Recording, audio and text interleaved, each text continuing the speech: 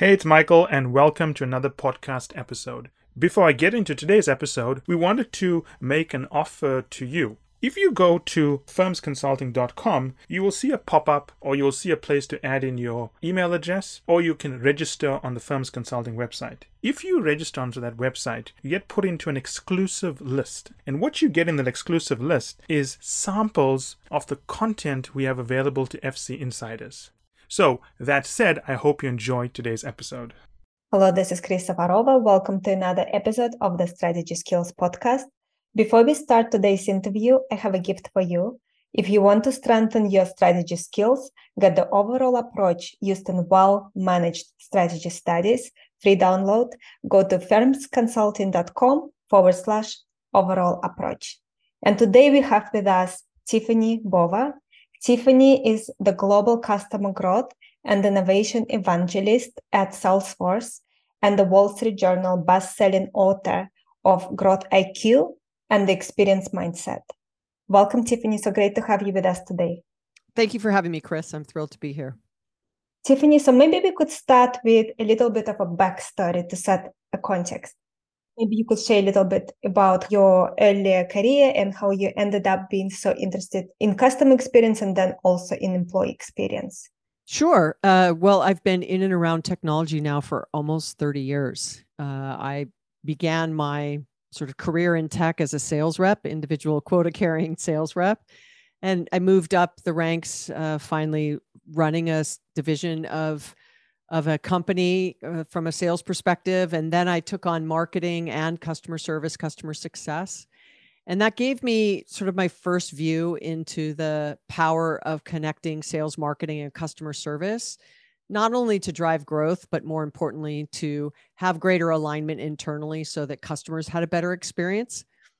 And then I spent a decade at the Gartner Group. I was a research fellow covering sales transformation and go-to-market models for startups all the way to Fortune 1 companies and some of the largest technology companies in the world. And that gave me a front row seat on having 400, 500 conversation with different companies around the world every year, allowed me to sort of pick up on these trends and signals and challenges that companies were facing as it came to growth. And then I joined Salesforce about 7.5 years ago as the customer innovation and growth evangelist. And that has given me a very different front row seat, cross industry, not just technology, and really looking as technology as the enabler to improve not only customer experience, but more importantly, what employees have to do in order to serve those customers. And so it's been an amazing journey, I guess, over the last 30 years, touching all aspects of growth across an organization. And the Experience Mindset, my most recent book, has done really well in the first couple of months, but the feedback I've gotten has just been overwhelmingly positive, which is always good when you write a book. Definitely. And then your first book, Growth IQ, I know that when you wrote it, that led you to write the second book. Maybe you could share a little bit of a story on what actually happened that you realized, you know what, I need to write the Experience Mindset. Well, as I started out with the first question, I'm a sales marketer and customer service executive at heart. Like, I'm not an academic. While I worked at Gartner for a decade, I really had to learn how to use the written word for research and sharing information and trends and disruptions and ways to get executives to be interested maybe in different points of view. And I never thought I would write a book, but at the end of that decade, when I first joined Salesforce, I felt like of the 4,000 or 5,000 conversations I'd had with customers over that time of being an analyst, and then obviously my practicing days of being an executive, I felt like there was some commonality in the way organizations grew. And that really led me to the 10 paths to growth, which was covered in Growth IQ. Now, mind you, if you've read it or you haven't read it and you want to read it, it isn't anything that's earth-shatteringly new, if you will.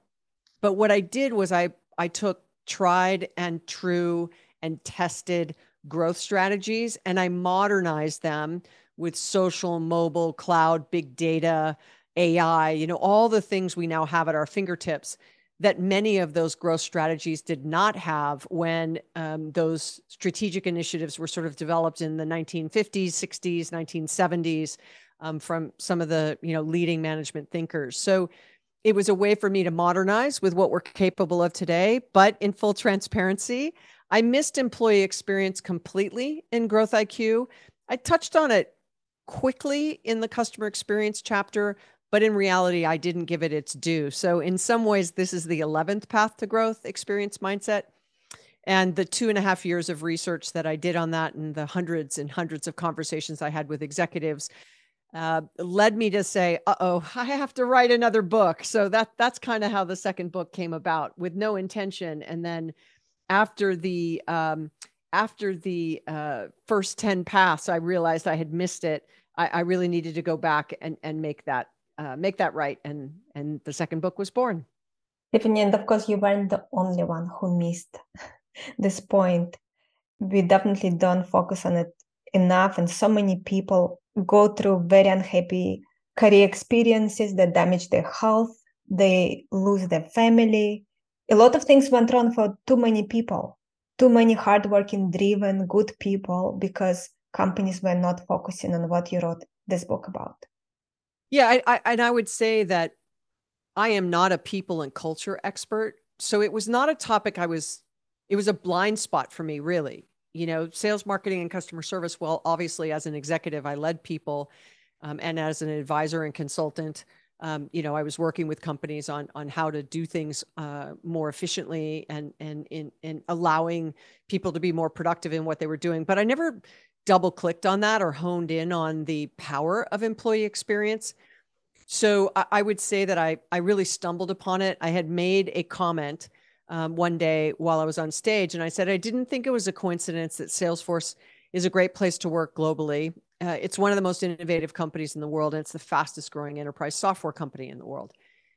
That if we had a really strong culture, i.e. great place to work, is that why we innovate more quickly? Is that why we are more resilient? Is that why we're more responsive? Is that why we can really move and respond to changing needs of customers and the market? And do those two things together create the fastest growing enterprise software company? So I went out to prove if that was true.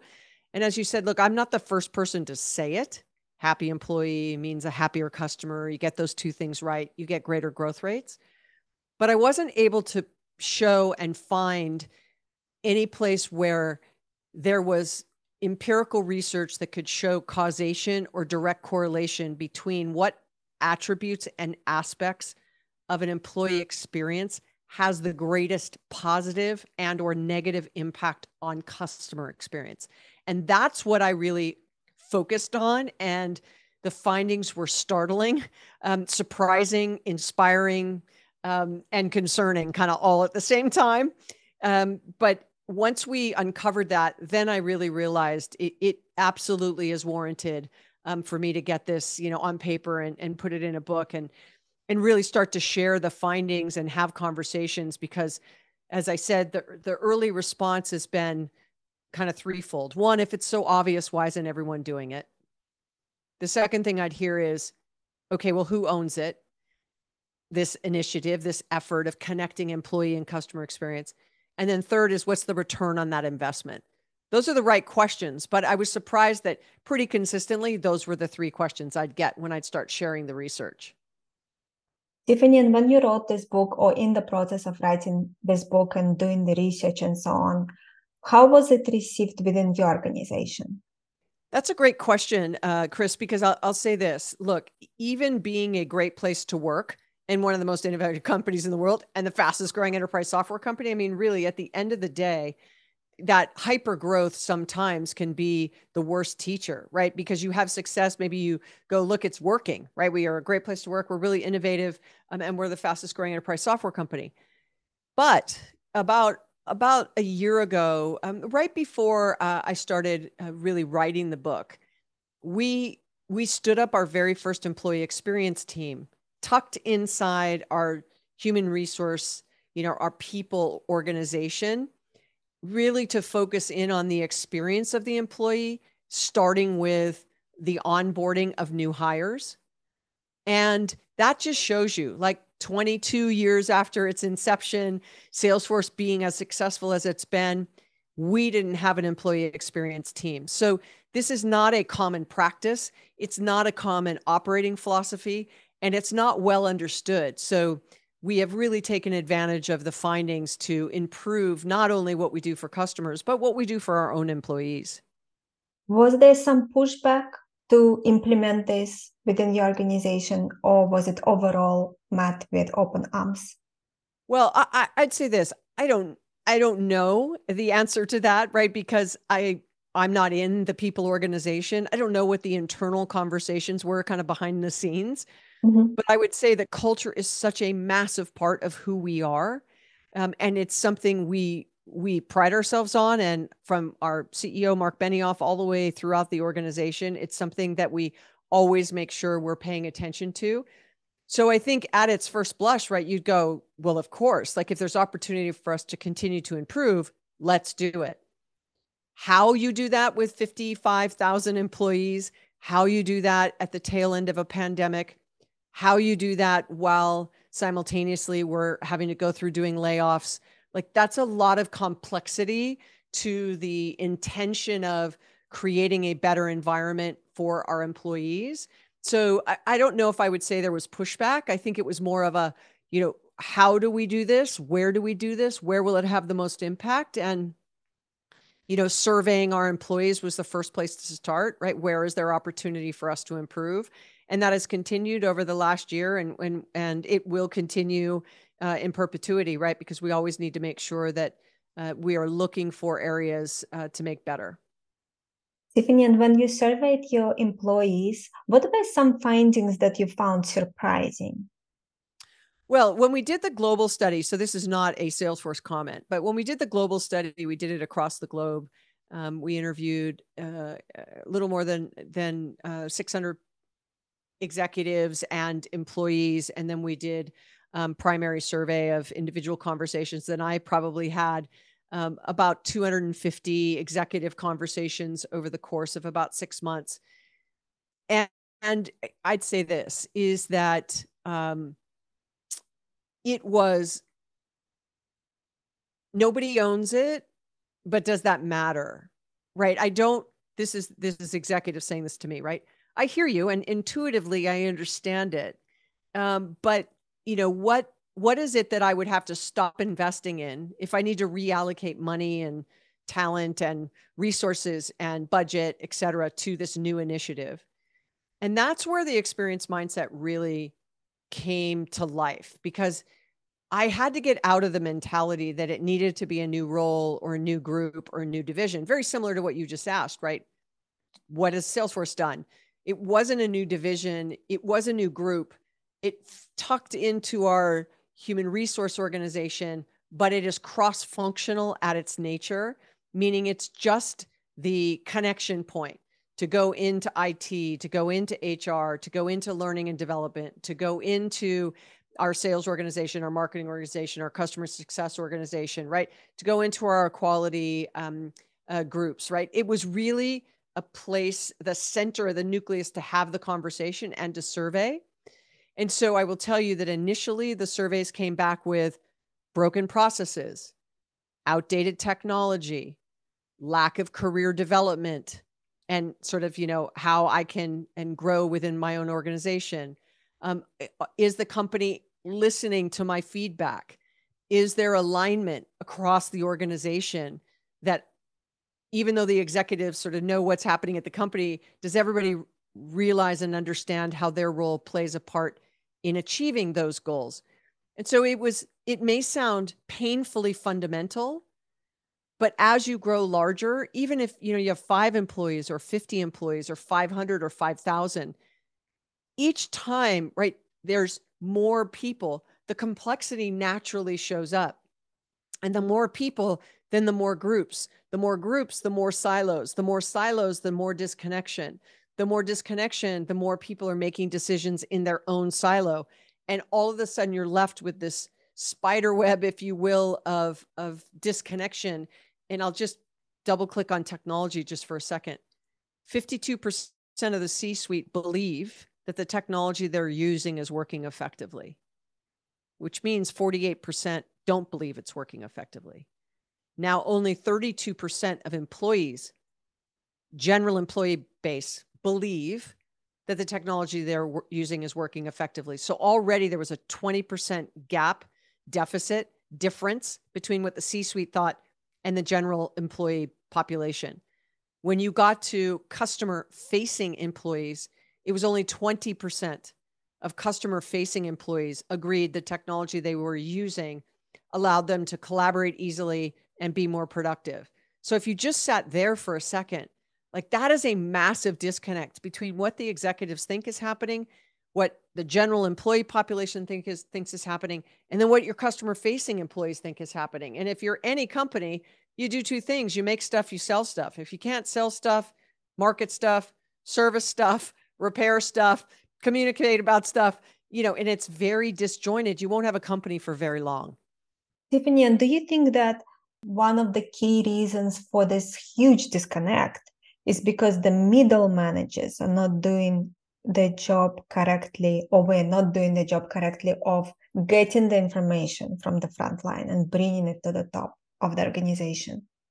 I would say that I think the middle managers are the most important leaders in the organization. And why I say that is because the C-suite has a strategy, puts it on a PowerPoint, shares it with the board, maybe gives a all hands call once a quarter or once a year or twice a year, right?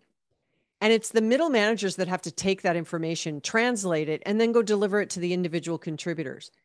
And then when the individual contributors, there's a challenge, an issue, a suggestion, right? They get it from the individual contributors, and then they have to translate it and report it to the C-suite.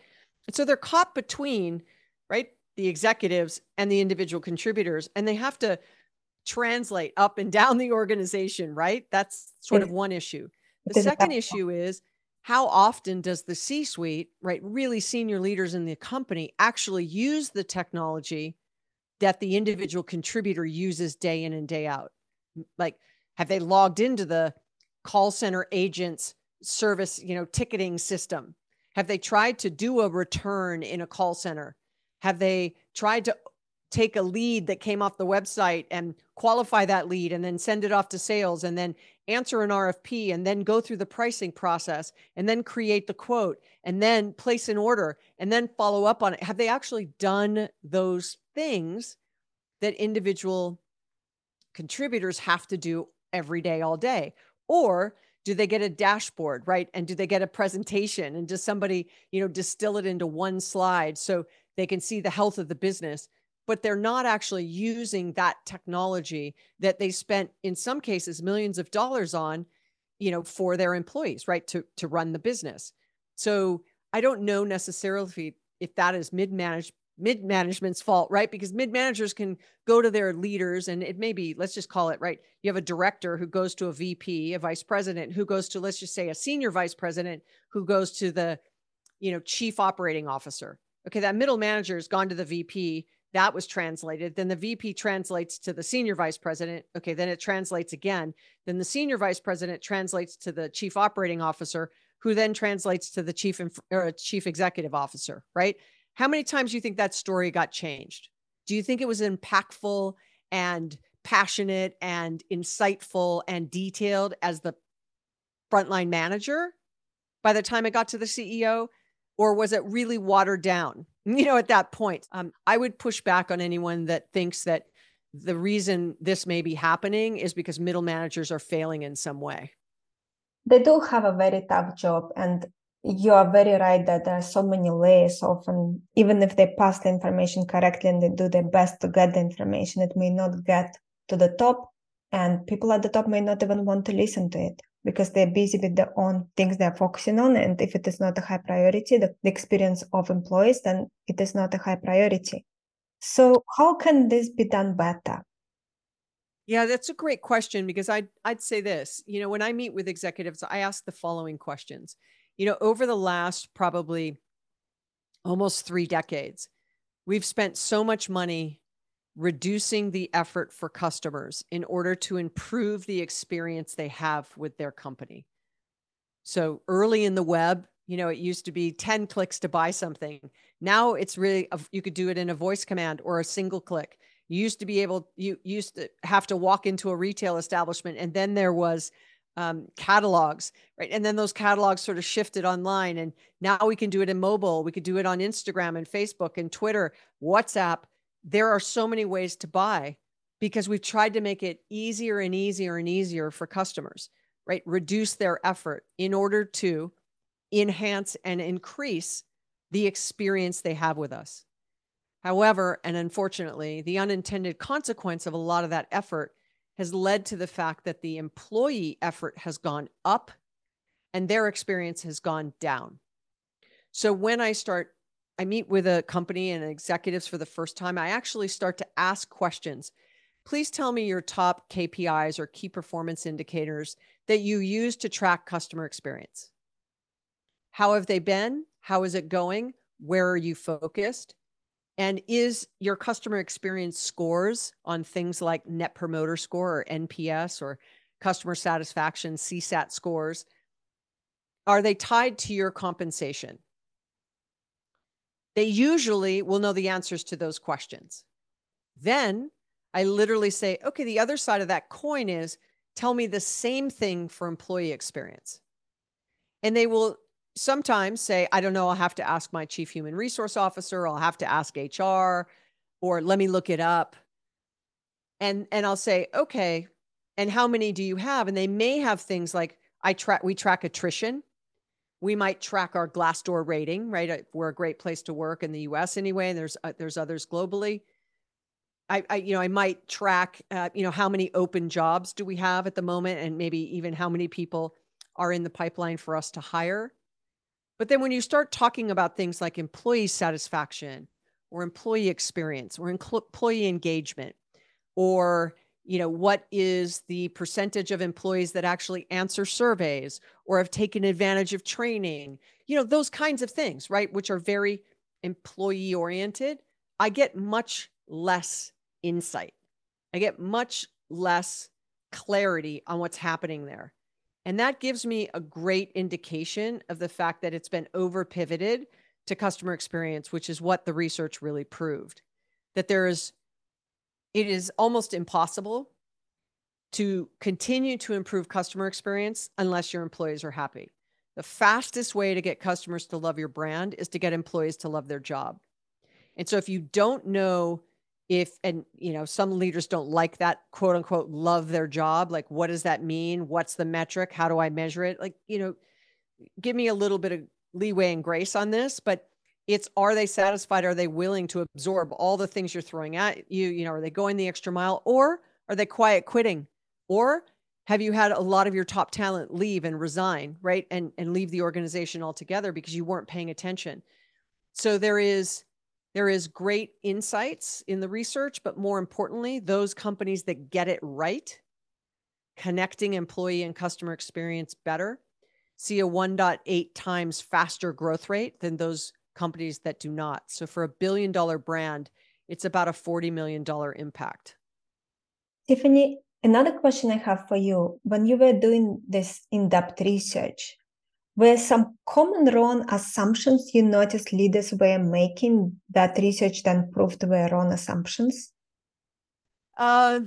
Sure. I'd say at its highest level, just because a company is growing does not mean their employees are happy.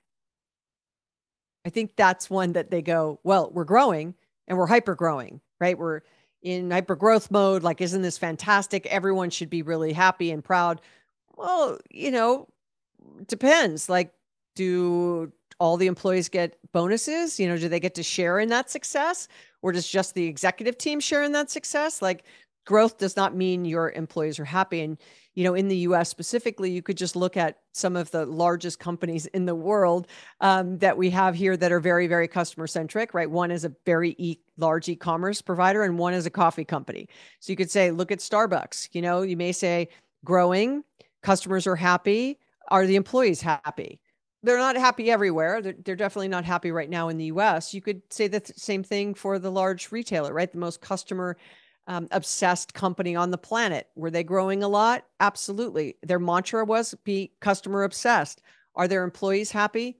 You could argue in the US, right? They're trying to unionize. So just because you have hyper growth and you're growing and your customers are happy does not mean your employees are happy. I think that's something that really bore itself out, and I think might be counterintuitive to some. They may just think because we're growing, everybody's happy, and that wasn't the case. Any other assumptions that come to mind? I just think it will be very helpful for our listeners to know what you guys discovered. Yeah, I'd say the other one is that if someone doesn't have to own this, like someone in the executive team, meaning I'm not advocating for a new role at the senior level. That's why I called it the experience mindset. Everybody needs to shift their mindset and their operating philosophy to the following. If you make a decision for your customers at your company to change a tool, a software, a website, a product, whatever it might be, please take a moment and pause and understand what the intended or unintended consequences are for the employee. Does it make more effort or less effort for them? Does it increase or decrease their satisfaction? Do they have what they need to actually deliver on what you've just promised to customers? And so I think people initially try and solve it with an expert's mind. And what I mean by that is, I need a leader. I need a siloed group. I need metrics. I need KPIs. Like I'm going to stand this up, and then that will give me oversight and management of it. But this is really that assumption that you have to have it permeate all aspects of your entire organization. The people that develop and design your products, your packaging, your FAQs, the directions inside your products, the field service people, the call center people, your receptionist at your office. Is your office clean? Everything touches each of those parts of the business, both customer and employee experience. So I think the assumption that having someone own it is going to shine more light on it and potentially solve these disconnections, right? Or these gaps between what the C-suite thinks and employees. So that's probably another big one, that you need to have a group in order to get to the bottom of this. And in reality, it is really a matter of, having this be a more comprehensive mindset. Thank you, Tiffani. This is very helpful. So maybe now we can speak about some companies that are doing well on both employee experience and customer experience. I get asked this all the time, really, to try to get me focused on trying to say a company name. And here's where I like doing that and don't like doing that. I tried to, in both Growth IQ and Experience Mindset, pick a moment in time that I could deep dive into a company and say, this is when they really understood the connection between employee and customer experience. Or this is where they really understood that they were doing really well on customer, but not so great on employee. And this is what they did. Or vice versa, right? Really good on employee, not so great on customer. And this is what they did. And that moment of time allows me to then tell the story of, like what you asked me about Salesforce, right? What was the situation? What did they do? How is it improved things, et cetera, right? That doesn't mean that because in that moment of time it was fixed, that I can say a year later, they're still doing it, right? Because things change. But I did give examples in the book. I used Zurich Insurance. I used Airbnb. I used Salesforce. I used Best Buy in the US. I gave examples on Lamborghini, Marriott Hotels. I tried to touch different industries, from banking to hospitality and transportation. And I want to say that this is something that small organizations, small and medium businesses actually have a better opportunity of being successful in achieving it. Because at the end of the day, there's less complexity, there's less silos, There's less disconnection. There's more collaboration, hopefully, the smaller the teams. And so you can create really good habits when you're smaller so that when you start to grow, that you have that kind of discipline of, we're changing something on customer, what's the impact to employee? We're changing something on employee, what's the impact to customer? And I think that, that's really great for companies to keep in mind, that this isn't you do it once, you might fix it, things are going great, and you forget about it. You very quickly will find yourself, in a situation where, lo and behold, a year after things were going great, things aren't going great. So this is a consistent change in behavior and change in mindset, and then absolutely making sure that you set yourself up for success over the long term. Yeah, so right. And of course, companies are changing all the time. It's very hard to give one example because they can change and no longer be a good example. The intention there was for people listening now to have a few companies they can start paying more attention to if they want to work on this issue of employees not having a very good experience. So basically, what are some role models they can emulate, even though they are not perfect and they may change? Yeah, and I'd say, listen, a great way to find that out, depending on where you are in the world, right, is we literally went to publicly available information in the first study we did. It was US only. We did it with Forbes Insight, part of Forbes. And we just looked at, okay, what are their net promoter scores? What are their employee net promoter scores, if we could get it? What are their Glassdoor ratings? What are their customer satisfaction scores?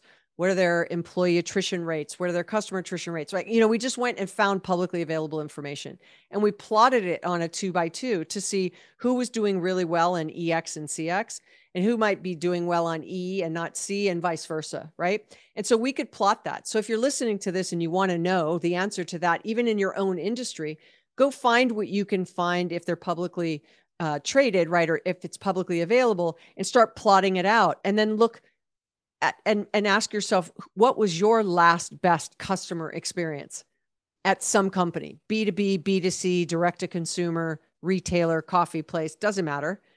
And why was it so good? And you may say, well, the person behind the counter went the extra mile for me, right? Or fixed an order. Well, that wasn't the company, right? That was the person.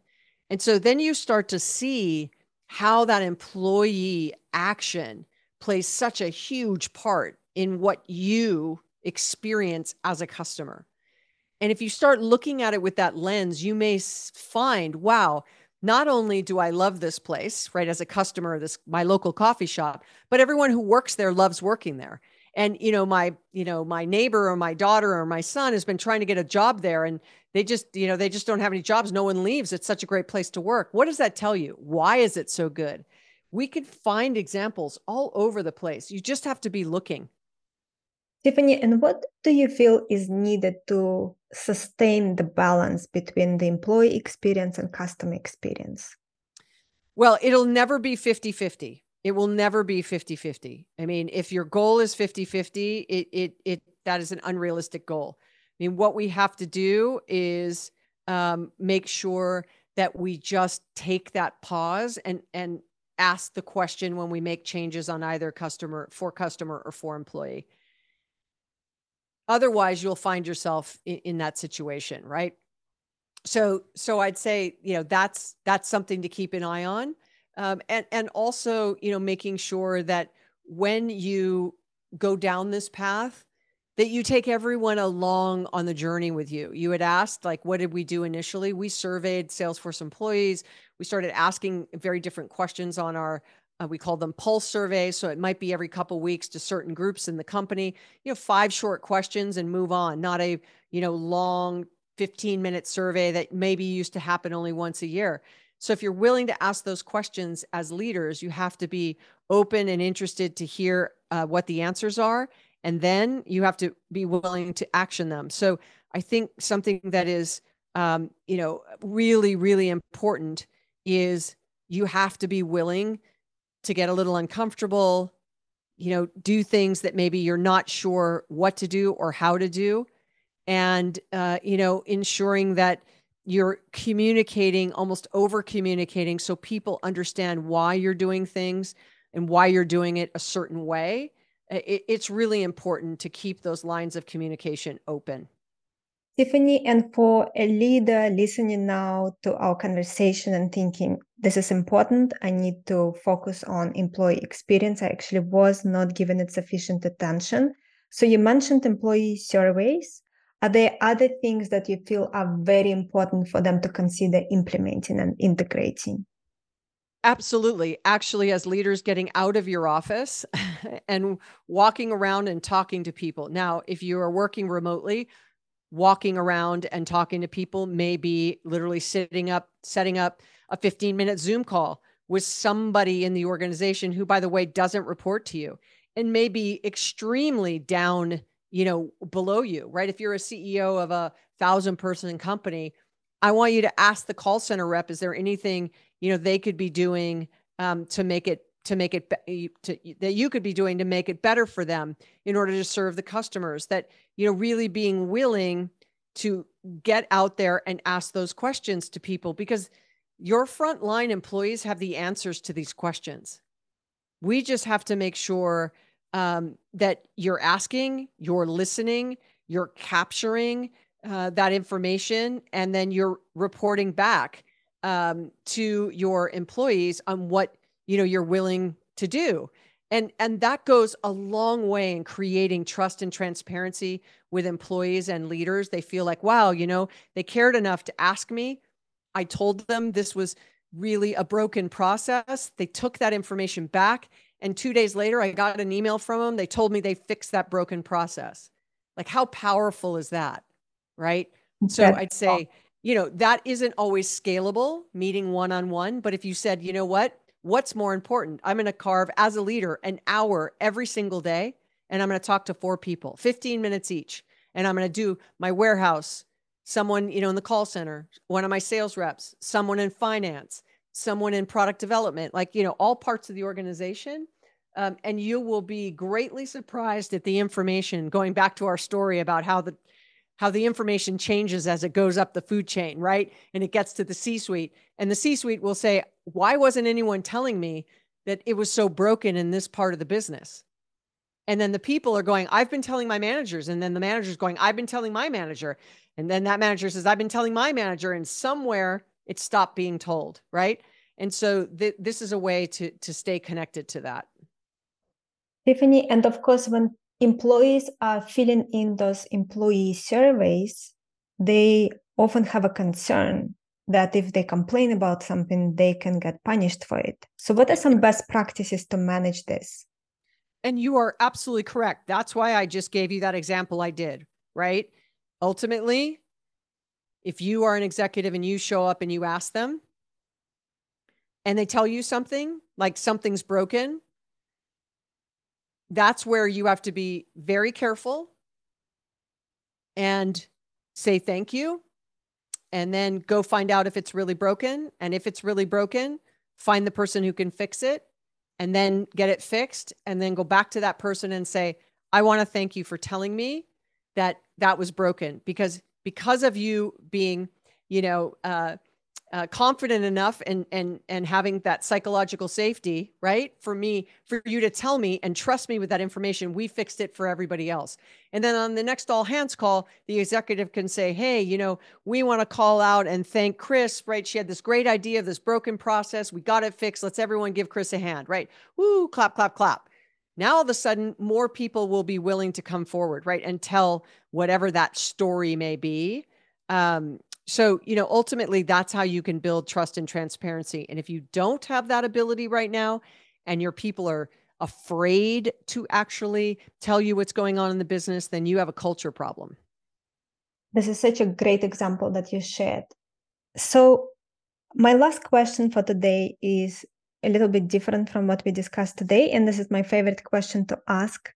Of the last 2, 3, or maybe even last few years, what were 2, 3 aha moments, realizations that really changed the way you look at life or the way you look at business, but it really changed something in a fundamental way for you?